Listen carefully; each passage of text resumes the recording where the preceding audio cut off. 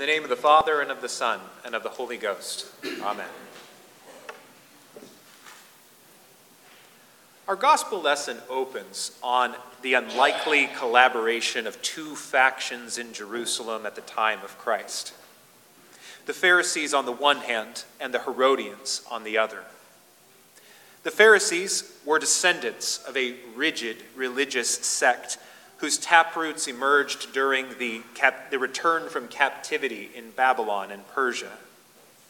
As Jerusalem was rebuilt and the temple was rededicated, a concern arose from certain leaders that the idolatry and disregard for the law of God that had resulted in the exile could never be tolerated again.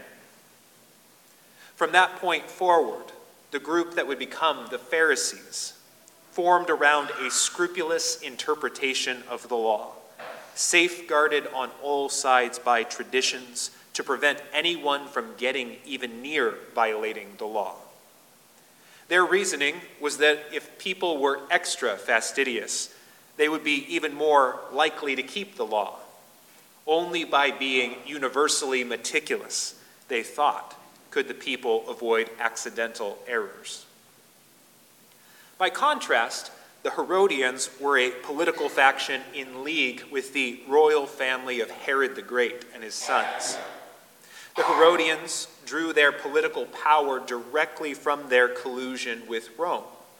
It was, after all, Julius Caesar who had granted Herod the Great the title King of the Jews, even though Herod was neither Jewish nor of the royal line of David. The Herodians pushed major infrastructural and architectural projects in the land that slowly brought Judea up to speed with the conventions of the empire. And while the people had a vexed relationship to all of this, the Herodians kept them docile by giving them both a sense of nostalgic greatness and a sense of belonging to the wider world and her kingdoms, even if it meant at the same time a soft cultural conquest and a confusing of their ancestral identity as a people set apart. The Herodians' urbanity appealed to religious groups like the Sadducees, who also shared their cosmopolitan perspective and who regarded as backwards the rigid traditionalism of the Pharisees. Despite the fact that the origins of both the Pharisees and the Herodians should have pitted them against each other, by the time of Christ they had already approached each other in a common cause. Together, they sought to preserve Judea from increasing Roman oppression from without and threats of insurrection from the zealots who waged a guerrilla war against the occupiers from within. They knew through watching the hostilities mount between Rome and the zealots that a compromise would be called for in the name of political stability. For the Herodians, this was business as usual. They were used to the ambiguities of power and expedience in order to get things done. For the Pharisees, however, this meant a slow descent into hypocrisy as they sought the short-term end of religious autonomy and local freedoms while holding to the tradition of their fathers. With the rising popularity of Jesus, though, whatever distance between the factions collapsed as they fell in with each other to plot his destruction. He became the threat to finally unite them fully. If we're not careful, we can miss the irony of the way they address Jesus in the gospel lesson. Everything they say to him is a feigned gesture of respect, designed to force him to say something incendiary about Rome so that they could report him and hopefully have him arrested and executed.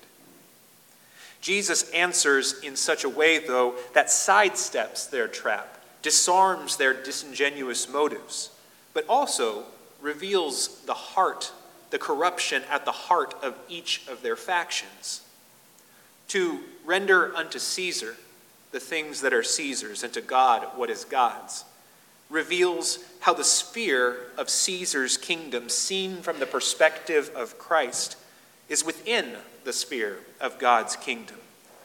It is to see the short-term struggle, the short-term end, the short-term battle in light of a long-term goal, a long-term victory, and a long-term faithfulness. To pay what was owed to Caesar was a way of submitting to the ultimate sovereignty of God, entrusting oneself to him even under the rule occasionally of an unjust ruler, and awaiting God's judgment to right every wrong. But neither the Herodians nor the Pharisees had any real love for Caesar, nor did they have any desire to submit to him or anyone else. Rather, they were playing a game to retain a sense of local control over the domain that they had carved out for themselves. The Pharisees may at one point have been concerned for the law of God and for a vision of righteousness, but this too came to ultimately serve the purpose of controlling the course of their own history. By the end, by the time of Christ, their work began and ended in an attempt to stave off another captivity and to retain their place in the land. In answering as he does, Jesus offers both of these factions an opportunity to come away from those games and to come forward toward him, knowing full well what they were trying to do and knowing that within a few short days he would have to show them himself the better way. For within those few days, Jesus would submit to the will of God by submitting to the hands of his Roman crucifiers and their collaborators in Jerusalem. He would entrust himself to his Father, and he would see in that trust the true end of his life. And for that obedience, he would receive real authority over heaven and earth. But the Herodians and the Pharisees withdrew, unwilling to repent. And tragically, it was all for nothing. The world that the Pharisees and the Herodians tried to safeguard at the high cost of their integrity would be gone within 40 years of this plot to entrap Jesus. Both those things that divided them bitterly against each other in some moments and that united them opportunistically against Jesus were both moot by the end of the century. All of the intrigue, compromise, and hypocrisy in the name of their perceived greater good, in fact, failed in the end. But by the end of that same century, while that failure was made manifest, another kingdom had begun to manifest, one that had endured its day of awful apparent defeat, the kingdom of the crucified and risen Christ. Thus, St. Paul exhorts the Philippian church to see in that Christ a new citizenship. Philippi, after all, was a colony founded for those who had succeeded where the Pharisees and the Herodians had failed. The Philippians' ancestors were victorious Romans who had won glory in the eyes of the empire and who had passed that sense of nobility, title, and citizenship to their descendants. But Paul, the converted Roman Pharisee, saw in them something of which their glorious Roman heritage and his own righteous legacy were only very pale images. That was the glory to which they were now called commonly in Christ. It is to this glorious heritage of victory, known in and from and through the victorious Savior King, that Paul directs their vision. But given his first-hand experience in both the ruling class of Jerusalem and by seeing the sad apostasies known even in the early days of the church, Paul also knew how easy it would be to be distracted. Many, he says, many do not walk in the way and are now become the enemies of the cross of Christ. Like the Pharisees, who so anxiously sought to avoid another exile that they crucified their own Messiah, we can lose our ultimate true end, even as we stake a place and defend bitterly a claim in something that is not our true end. Christians, by contrast, have always confessed before all else themselves to be strangers in that world that does these things.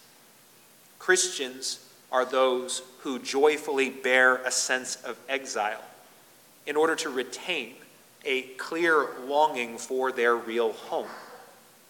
As the theologian Scott Hahn reminds us, Christians are exiles because we have a home, but it is not here. As we approach the end of the Trinity season, the lessons begin to impart to us a wisdom of knowing how easily we can be taken captive, how easily we can be distracted, how easily we can be led to oppose our own salvation.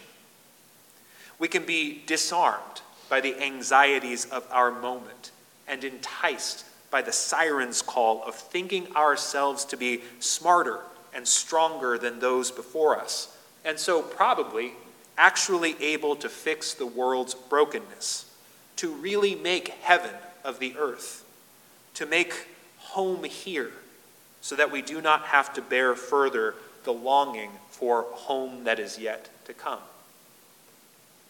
Time alone in this long green season has not afforded us the wisdom and courage to meet the gravity of that temptation to seize control, to strive for power, or perhaps just to escape the pain of patient waiting.